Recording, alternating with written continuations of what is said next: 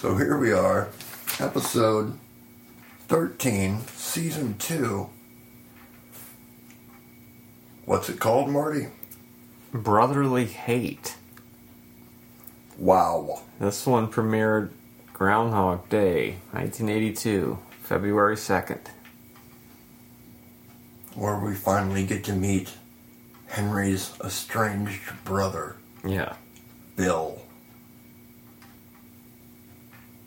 Bill Rush, the older brother. He's a little bit older. And they have a long-standing 40-year feud where they haven't spoken to each other in 40 years. This is why April is other people's children. So this week we find Muriel having what I believe to be lunch.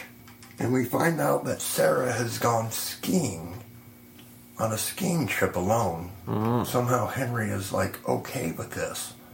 Even though that was a major plot twist in an earlier episode, wasn't it? Mm-hmm. A skiing trip. April shows up wondering where Henry is. Muriel says he's in the attic. We don't know what he's doing in the attic. April says that her father is coming to spend the day with her on his way to Hawaii. But he has a little layover time, so they're going to spend the afternoon or the night together. I don't know where he was going to sleep or if all this happened in one day.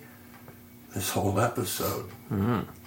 April thinks that she can reunite Henry and her father after 40 years. So April goes to pick her dad up at the airport, and for some reason, this is the next morning, I believe, and for some reason Monroe's there messing around with, the garbage disposal. Oh, yeah. Apparently he is much like a giant pencil sharpener eating the majority of a broom handle with the garbage disposal. I think it works now. I think it works pretty good. I don't know what happened to that can of tuna that he threw down there, or whatever it was. But yeah, it looked like it was.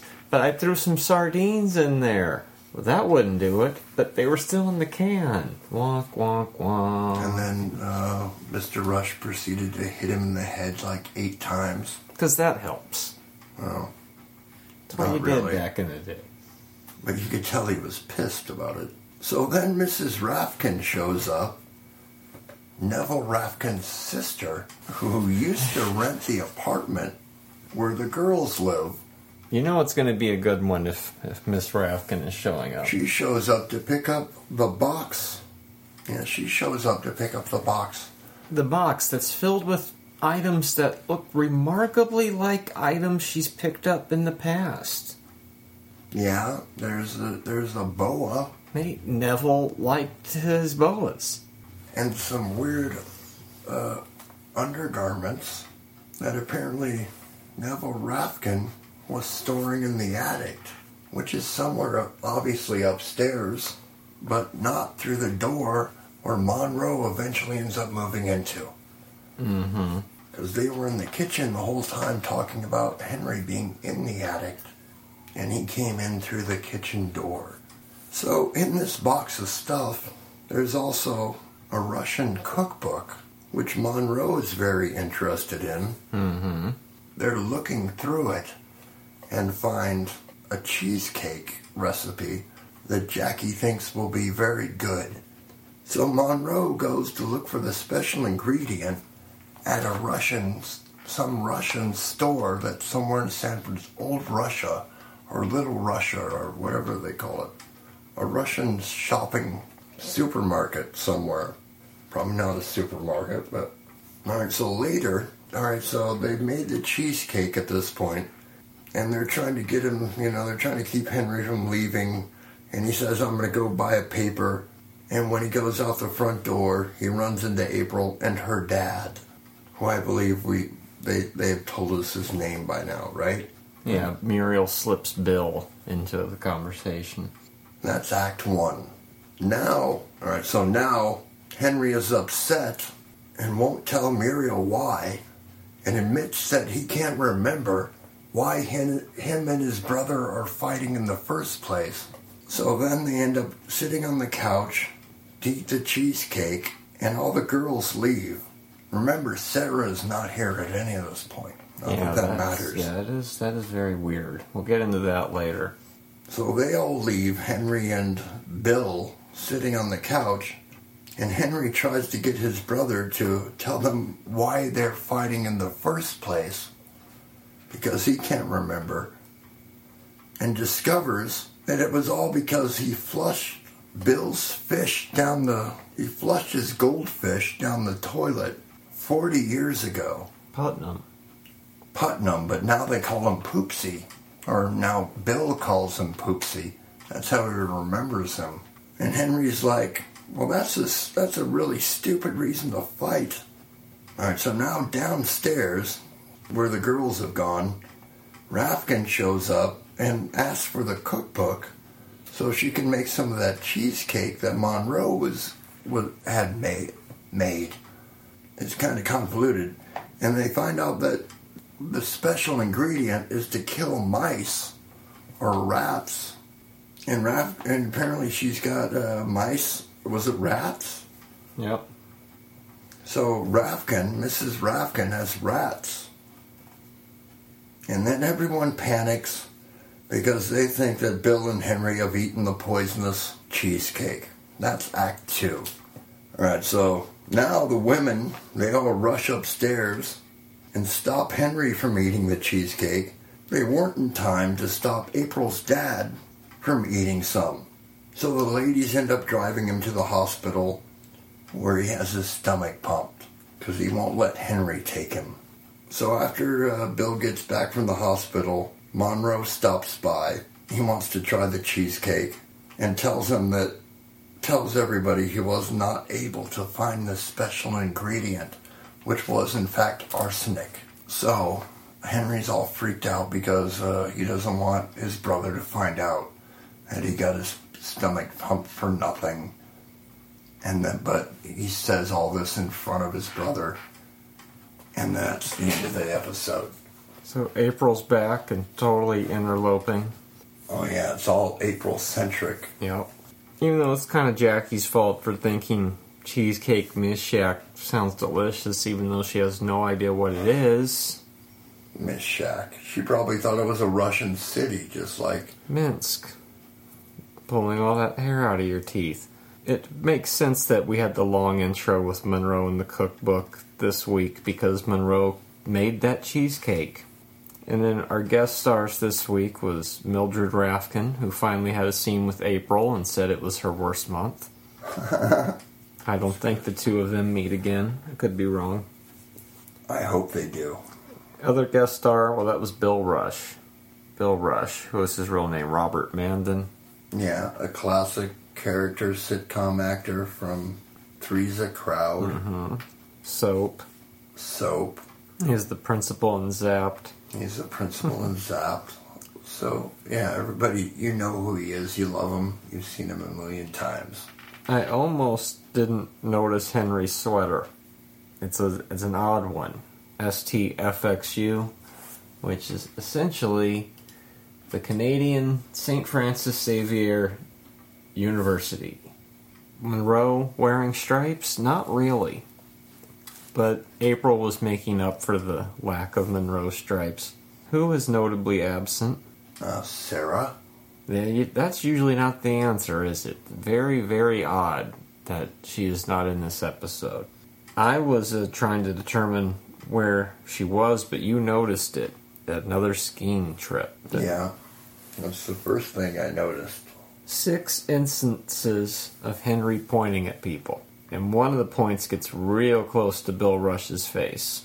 And then Bill turns his head as if to move from the finger. 2 Henry stammers. And Bill had a stammer as well. It runs in the family. Mm-hmm. I believe the father did a stammer at some point, didn't he? Oh, Huey, yeah. Huey.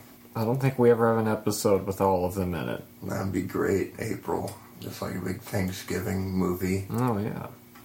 That would have been cool. Speaking of Thanksgiving, this was production number 211.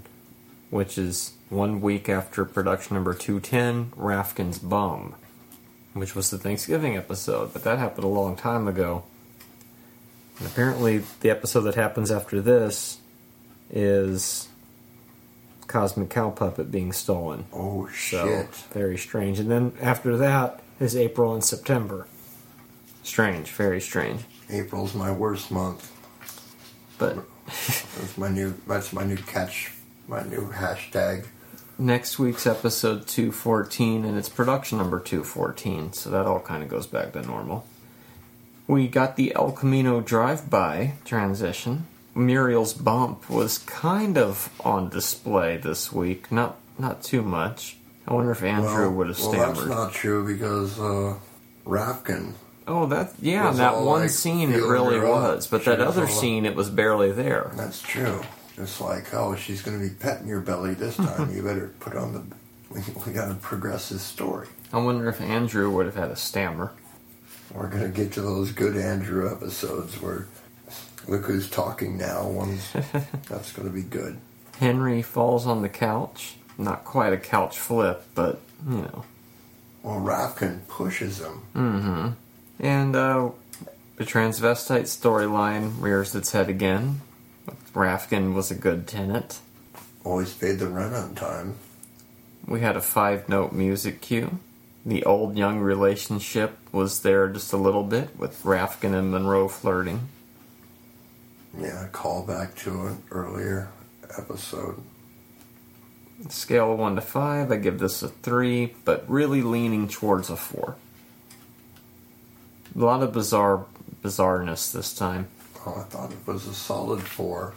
Henry's in the attic. Now, I'm pretty sure that's the first mention of the attic. The attic that will become an important part of the show later, and we'll never see the attic. It's in a whole nother part of the house, though. Other odd happenings were Poncho April and Poison Cheesecake.